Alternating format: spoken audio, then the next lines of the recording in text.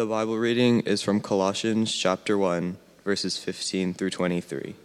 He is the image of the invisible God, the firstborn of all creation. For by him all things were created, in heaven and on earth, visible and invisible, whether thrones or dominions or rulers or authorities. All things were created through him and for him. And he is before all things, and in him all things hold together. And he is the head of the body, the church. He is the beginning, the firstborn from the dead, that in everything he might be preeminent. For in him all the fullness of God was pleased to dwell, and through him to reconcile to himself all things, whether on earth or in heaven, making peace by the blood of his cross.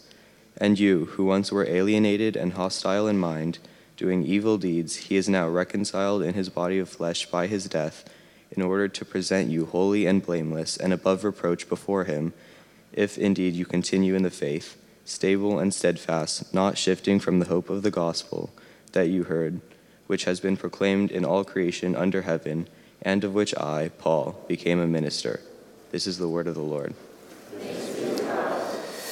Lord God, we thank you for the truth of the gospel, which we've just heard read in some ways, which we've been singing in different ways this morning. We thank you that it's true. Lord Jesus, we thank you that you are the image of the invisible God, that all the fullness of God is pleased to dwell within you, that you are preeminent, that you are the supreme Lord. We pray this morning that as we come to your word, that you would be the one who is at work. We would pray that you would be the one who is exalted among us. And so, Lord, as I speak here, I pray that it would not be I, but you who are speaking through me, Lord, to build up your people. And we pray this in Jesus' name. Amen. Friends, let me invite you to please be seated. As you sit, keep that reading there from Colossians chapter 1 open in front of you. That is where we will be today. It is very good to see you all this morning. I love Sunday mornings. I hope you love Sunday mornings. I love Sunday mornings. I love being able to gather with God's people. I love being able to hear God's people sing. I love the singing of the saints. I can't tell you how many times the Lord has used the gathering of his people on a Sunday morning to bring restoration, to bring healing. Even if it's been a crummy week, to gather with God's people doesn't matter. It's so encouraging. So it's good to be here. I love Sunday mornings. Praying together. There was some of us praying this morning, and maybe 10 of us gathered this morning to pray, to hear the voices of God's people praying as well. It is a great encouragement. Grateful for these mornings. I hope they are an encouragement to you as well. And particularly when we come to a passage like this in Colossians that we're going to be meditating on here today. This is a glorious passage because what it does is it points us to the glory of the Lord Jesus Christ. It shows us something of Jesus' majesty and his supremacy and his beauty. And so my hope and my prayer for us this morning is that when it comes to our lives and when it comes to our families and when it comes to our church, that in everything, Jesus might be preeminent. And you can see, in fact, that this is the very aim of this passage. If you look at the end of verse 18, the point of all of life, the point of all of existence, the point of all of creation, the point of the church, the point of salvation, the point of it all is that in everything Jesus might be preeminent.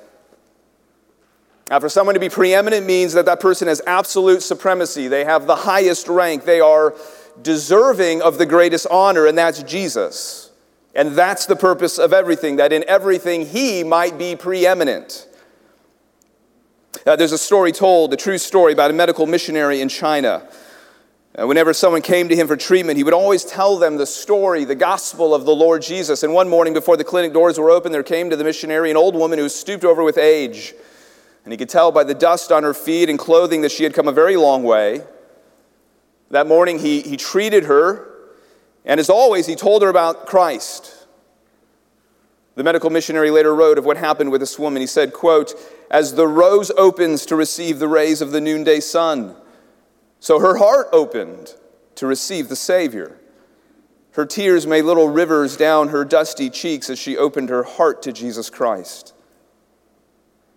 Several weeks later, there was a knock at the missionary's door. When he opened the door, he found the same old woman that had come to him several weeks before. She said, "Sir, he has saved me, and I know he lives in my heart. He has made my life so happy. But, sir, I have forgotten his name. Could you please tell me his name again?" The missionary repeated over and over again the name Jesus. And each time the little old lady echoed that name, Jesus. Jesus, Jesus, Jesus, Jesus, Jesus, Jesus. Friends, that's the name that we need on our lips. It's the name that we need in our heart, because the truth of the matter is that Jesus is preeminent. There is no one greater than him. There is no one that outranks him. There is no one who is more important than him. And that's the point of our passage today.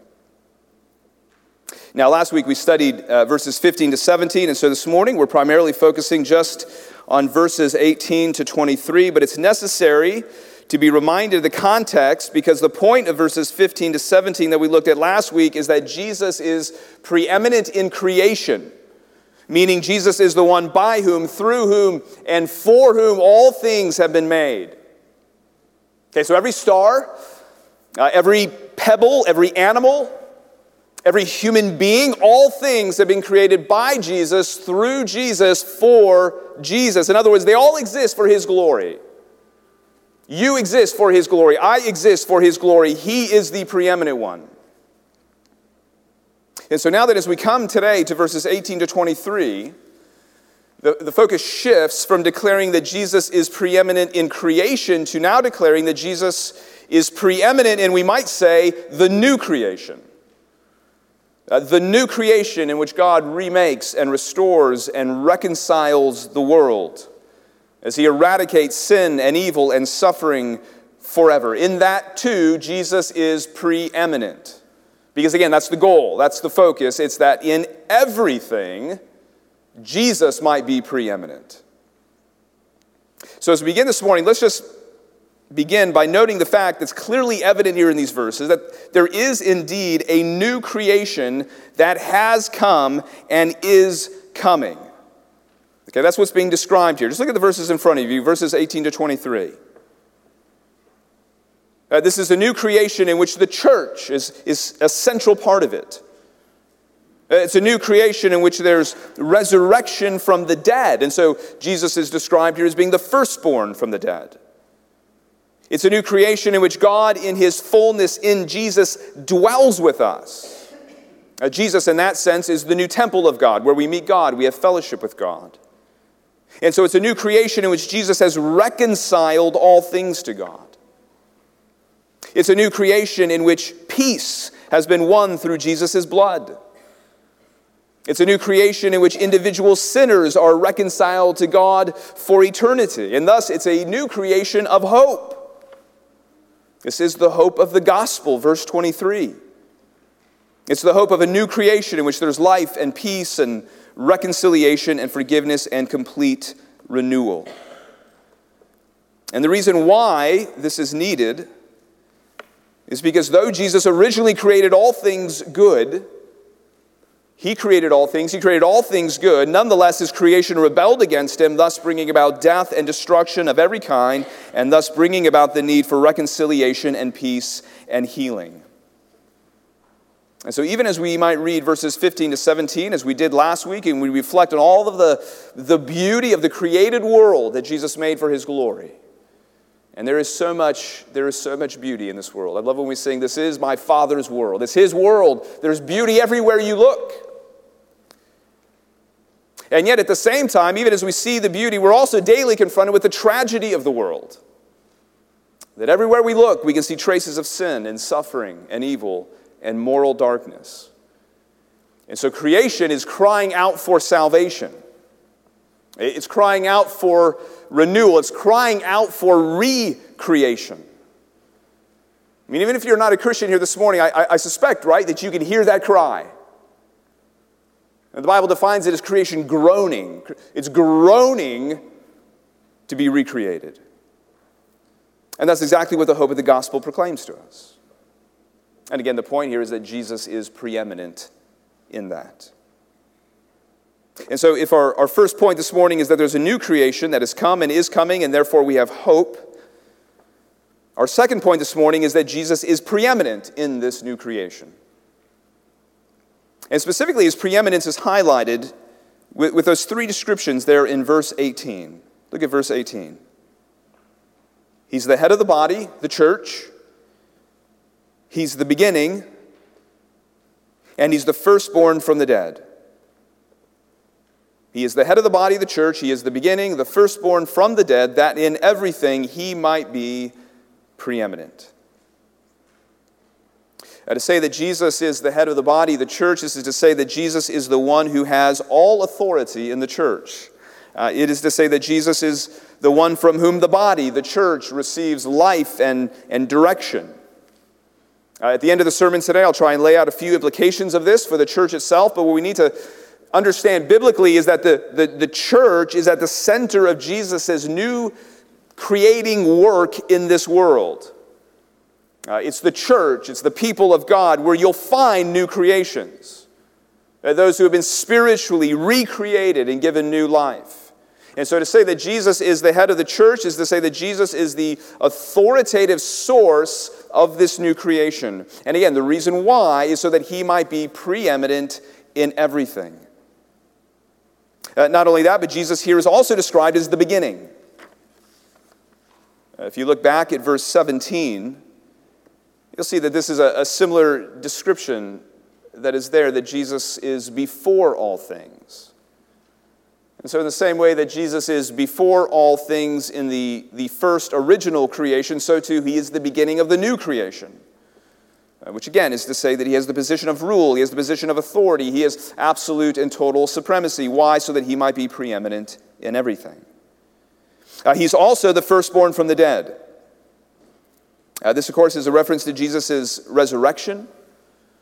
And in fact, it's Jesus' resurrection more than anything else that signals that there's a new beginning. It's the beginning of a new creation. And here too, there's a parallel with the first creation. So look at the end of verse 15. At the end of verse 15, Jesus is described as the firstborn of all creation. Okay, so in both cases, in the original creation and then here in the new creation, Jesus is described as the firstborn. Now remember, we made the very important point last week that firstborn, that's not a reference to time, it's a reference to title. In other words, the point isn't that Jesus is the first one in a long sequence to follow, but rather that he's the supreme one. And so we made very clear last week that it's not that Jesus was the first created being, because he's not a created being at all. He's the one who created everything. And so to say that Jesus is the firstborn of all creation is to say that he's the one who stands supreme over all creation.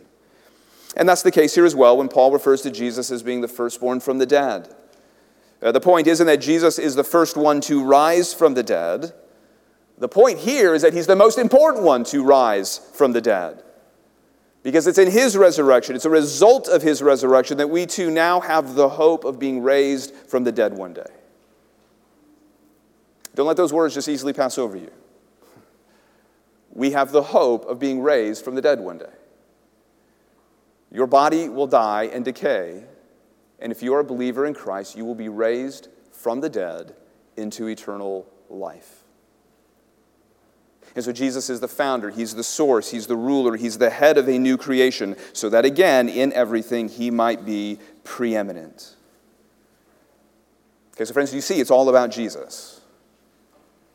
The whole Bible, it's all about Jesus, because what the Bible gives us, it gives us one grand story that's kind of being captured here in a small way in Colossians 1. The Bible begins with the creation of the world. It then details the fall into sin and the devastation that follows. But all along the way, it holds out the promise and hope of salvation, which is ultimately achieved in the life, death, and resurrection of Jesus Christ, which itself is pointing us to the consummation and glorification of all things when Jesus comes again, and there will be a new heavens and a new earth, a whole new creation. That's the storyline of the Bible. It's creation, it's fall, it's redemption, and then consummation or glorification. And Jesus is at the center of all of it.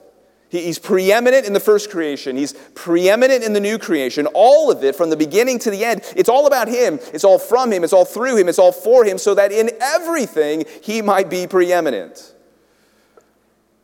And so the question you have to ask yourself, the question that I have to ask myself is, does my life reflect that? Right? What place does Jesus actually have in my life? Or do you live, do you trust like Jesus is the sovereign and supreme one? Do you live, do you trust as if everything in this world and in the church and in your life is for him? Parents, do you lead your children? Do you operate as parents as if your kids are not for you? They're for him. Parents, your kids aren't for you. They're for him. Do you live your life as if it's for him, not you? Your life isn't for you. It's for him. Same is true with your marriage. Same is true with your job, your toys, your plans. It's all for him. It's not for you. Your salvation, your hope, your spiritual life, your church, your ministry, your relationships. It's all for him. It's not for you. It's so that he might be preeminent in everything, not you, and certainly not me. Jesus is everything. He is the point of it all. And so you see, it's not a question of does he have any importance to you? It's a question of ultimate importance. Does he have that place of ultimate importance in your life? And so it's not about him merely having some sort of presence in your life. It's not even about him having prominence in your life. It's about him having absolute, unqualified preeminence. And friends, the way that the Apostle Paul writes here, listen, it's impossible to avoid this searching question. Because Paul, he just keeps piling statement upon statement here of the glory and the majesty of Jesus. Look at verses 19 and 20. Verses 19 and 20 essentially provide the basis for why Jesus has such preeminence in the new creation as the head, the beginning, and the firstborn. And thus why we have such hope for this very broken world in which we live. Verse 19. For in him all the fullness of God was pleased to dwell, and through him to reconcile to himself all things, whether on earth or in heaven, making peace by the blood of his cross. Okay, so here are two more remarkable statements exalting Jesus. In him all the fullness of God was pleased to dwell. I think of the story of a preschool teacher who told everyone to draw a picture of what was important to them. In the back of the room, little Johnny began to labor over his drawing. Everyone finished, handed in their picture, but Johnny just kept drawing. The teacher graciously walked back, put her arm around Johnny's shoulder, said, "Johnny, it's time to hand your drawing in." Little Johnny didn't flinch, he just kept drawing. The teacher asked him, what are you drawing? Johnny replied, "I am drawing God." The teacher said, "Johnny, no one knows what God looks like." Johnny replied, "They will when I get done." They will when I get done. Friends, no one knows what God looks like. But all of that changes with Jesus. He is the image of the invisible God. He makes the invisible God visible. And here now in verse 19, in him all the fullness of God was pleased to dwell. The fullness of God, all that God is, dwells in Jesus. Because Jesus has made him visible. And so all the fullness of God's glory, all the fullness of God's wisdom, all the fullness of his goodness, all the fullness of God's grace, all the fullness of God's power, all the fullness of God's purposes, it all dwells in Jesus. And notice it does so with pleasure and delight. All the fullness of God was pleased to dwell in him. And so you see, we can look to Jesus, we can know what God is like when we do. When we come to Jesus by faith, we actually meet God. We actually have fellowship with the living, eternal, infinite God, because that's who this man Jesus is. This man who is born in a stable in Bethlehem. In him all the fullness of God was pleased to dwell. Listen, if we were in the month of December and not March, I promise we'd be singing Christmas carols today. Right? We'd be singing, "Hark the Herald Angels Sing." Maybe you've forgotten already. 3 months later, you forgot what the words are. Let me just remind you what some of the words are for "Hark the Herald Angels Sing." Hark the Herald Angels sing, "Glory to the newborn King, peace on earth, mercy mild, God and sinners reconciled. Veiled in flesh, the Godhead see." Veiled in flesh, the Godhead see. Covered in flesh, but the Godhead see there, veiled in flesh, that God. Hail the incarnate deity, pleased with us in flesh to dwell, Jesus our Emmanuel. Hail the heaven-born Prince of Peace. Hail the Son of Righteousness, light and life to all he brings. Risen with healing in his wings, mild he lays his glory by, born that we no more may die, born to raise us from the earth, born to give us second birth. See, that's who Jesus is. That's what he's come to do. To bring peace, to bring reconciliation, to give us second birth, to raise us again from the earth. Verse 20, but through him, to reconcile to himself all things, whether on earth or in heaven, making peace by the blood of his cross. John Woodhouse, in his commentary on Colossians, writes, "The message of Christianity is nowhere more remarkable than in what is claimed for the death of Jesus.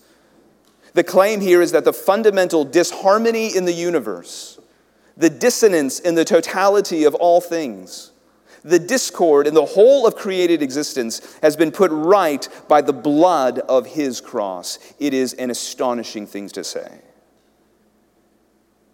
Friends, the significance of the death of Jesus here is breathtaking.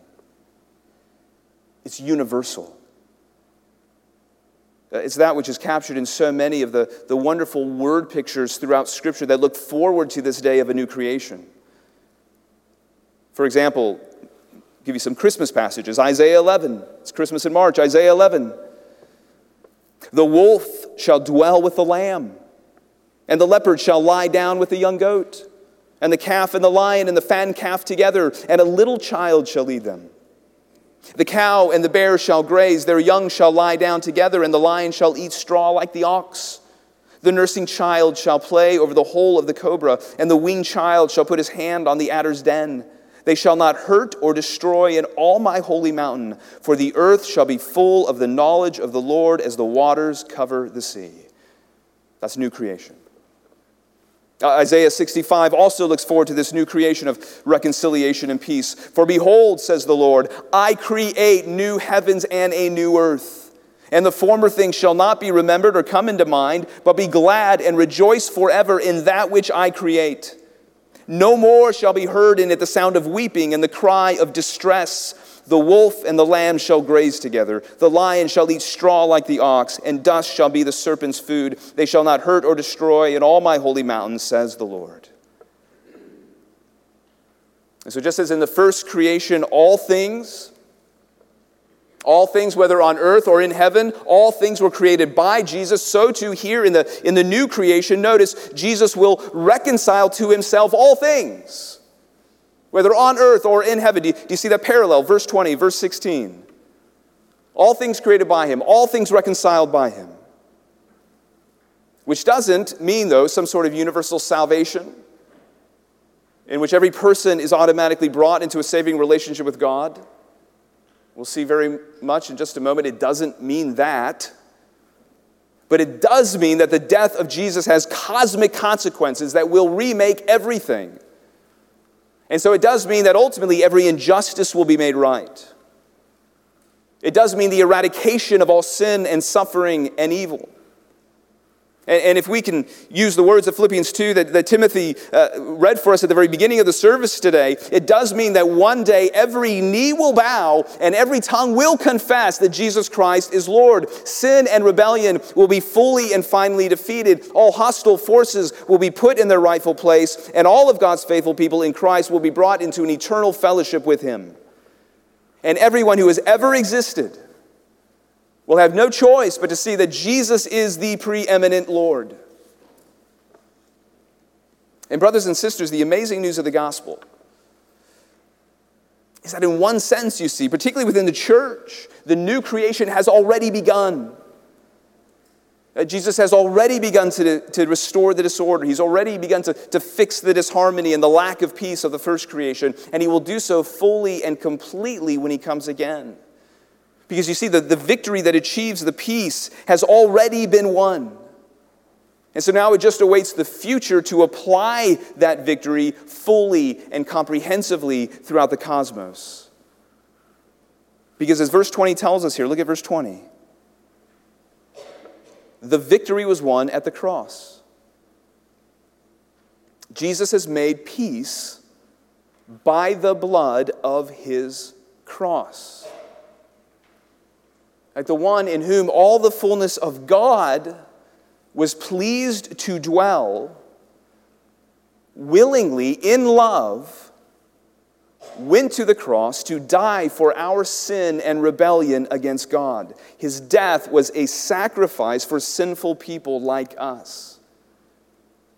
Because the spilling of his blood, the talk of blood here, is to take us back to the sacrifices of the Old Testament, which were meant to satisfy the wrath of God. That's what Jesus does. He satisfies the wrath of God. He takes the judgment of God upon this world and he receives it so that there can be peace throughout the entire cosmos. That's the victory that's won at the cross, and it impacts the entire cosmos.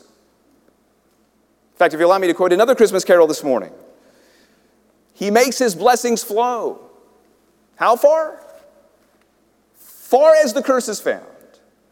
Far as the curse is found, joy to the world. He makes his blessings flow far as the curse is found. That's what God was achieving on the cross through the death of Jesus.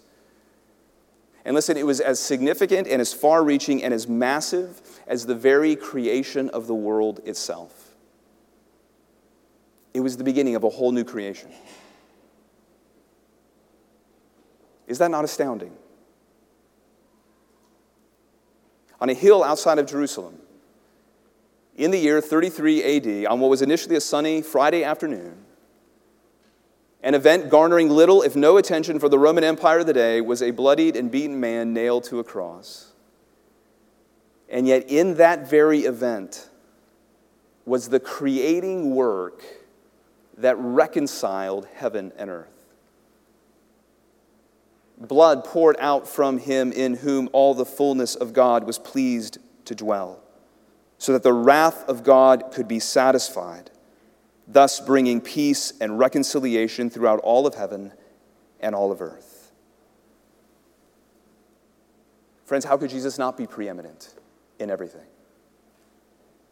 He is. He must be. And though we're speaking of cosmic consequences, at the same time, all of this is and must be very personal for each of us. And so we said this morning that there's a new creation that has come, and it is coming, and therefore we have hope. We've said that Jesus is preeminent in that new creation, verse 18. We've now seen why he's the preeminent one, verses 19 and 20. But we must finish this morning with some personal application here. Because again, all of this is ultimately very personal. Cosmic, but personal. It has very personal implications for our lives and the life of this church. So first of all, this must apply very specifically to your life. Just look at the change of emphasis in verse 21. Throughout this section, Paul has been emphasizing Jesus by saying, He is, He is, He is. But it shifts there at verse 21 to you. And you, who were once alienated and hostile in mind, doing evil deeds, he is now reconciled in his body of flesh by his death, in order to present you holy and blameless and above reproach before him.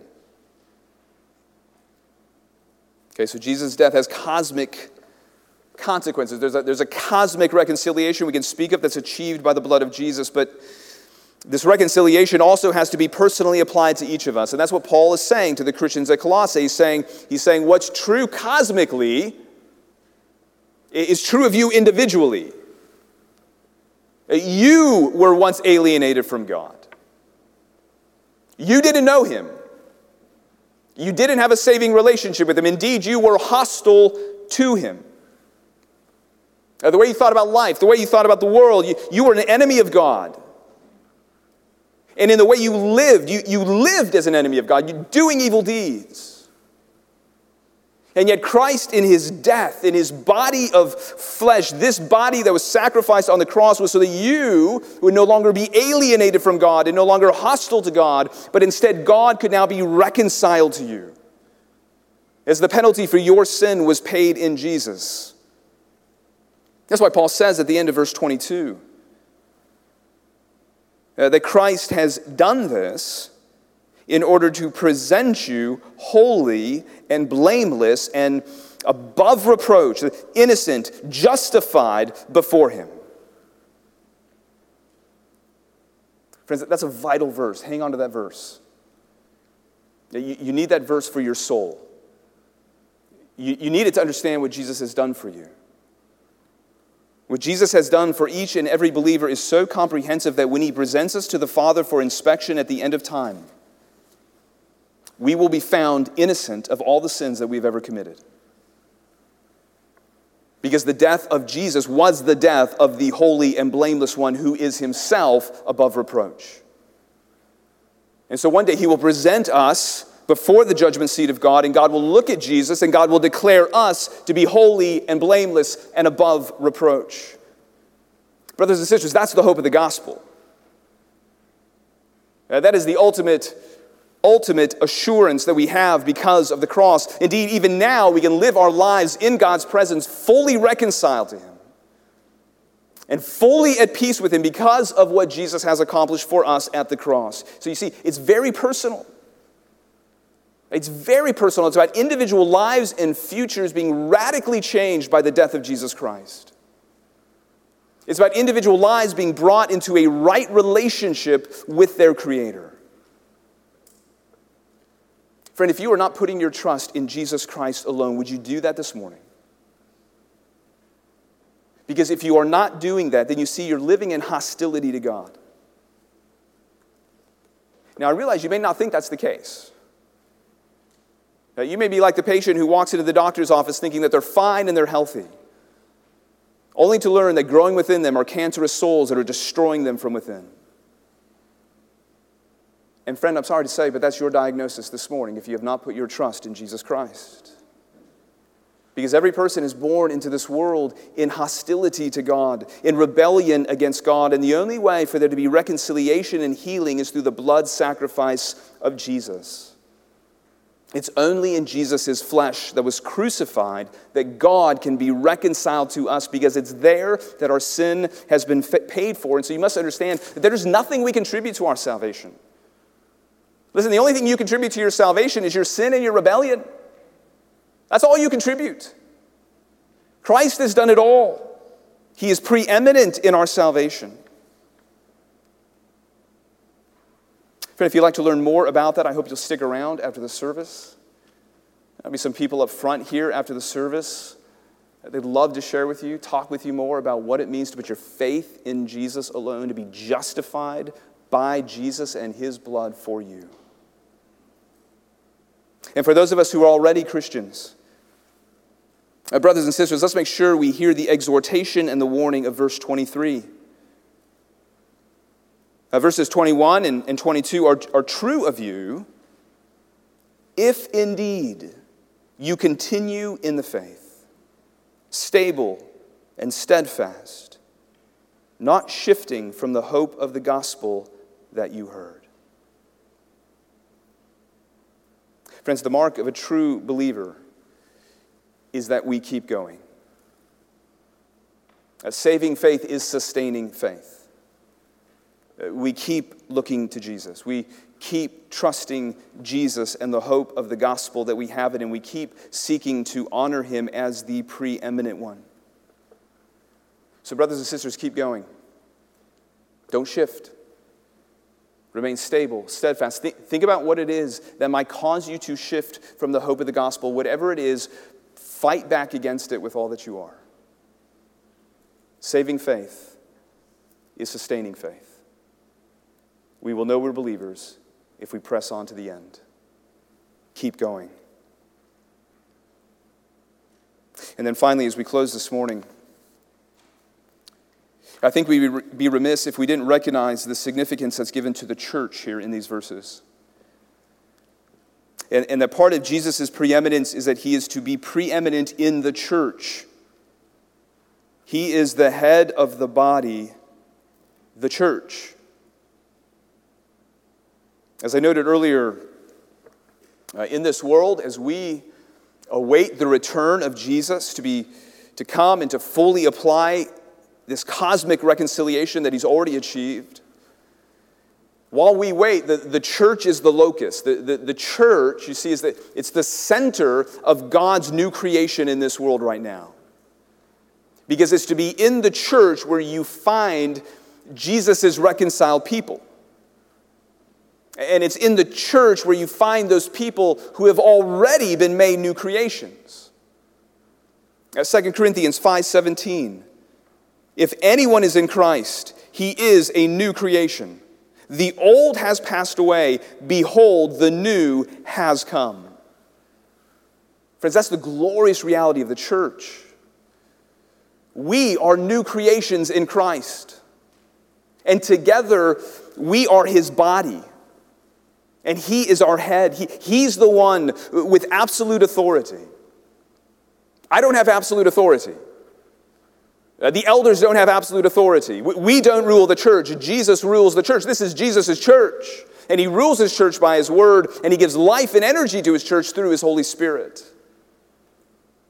And I keep saying we in this, referring to our little local church here, because don't just read this here in Colossians 1 and think of some vague universal church. Don't think of some vague universal church in which people sometimes, when they feel like it, meet for worship. No, I mean, who do you think Paul's writing to? He's writing to a church. He's writing to people who are assembled together there locally in Colossae as a church. They have designated leaders. They love each other in practical and tangible ways. He's not referring to some vague notion of people who call themselves Christians but never commit to any of God's local people in any local place. No, he's referring to the assembly of God's people gathered and covenanted together as those who are in Christ. It's a church. And that's us. Friends, don't miss the remarkable reality of what this is that we're doing here when we gather together as a church. Gathered in the name of Jesus, covenanted together, sitting under his word, empowered by his Holy Spirit. We are right here in this place, the very body of Jesus, and he is our head. I mean, that's the main reason I love gathering here every Sunday morning. It's gathering together with the body of Jesus. That's why I so often leave here refreshed and renewed, even if the week leading up to is crummy. It's because we are the body, and Jesus is the head. And therefore, he must be preeminent. He must be preeminent here. In everything we do, he must be preeminent. This isn't ours. It's not our church. It's not about our programs, our desires, or our preferences.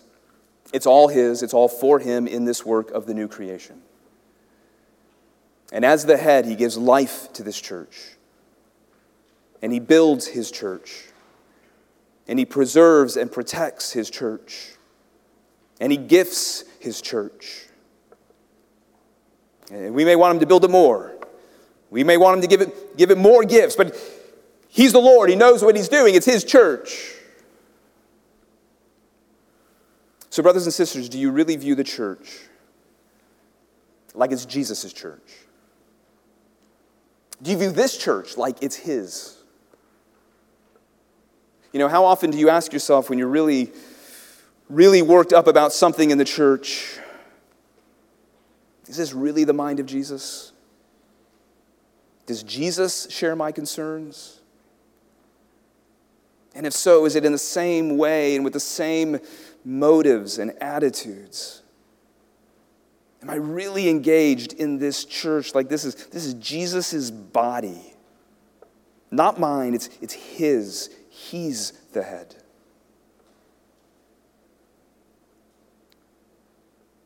So friends, let's take this morning as both an encouragement and as a challenge to each of us.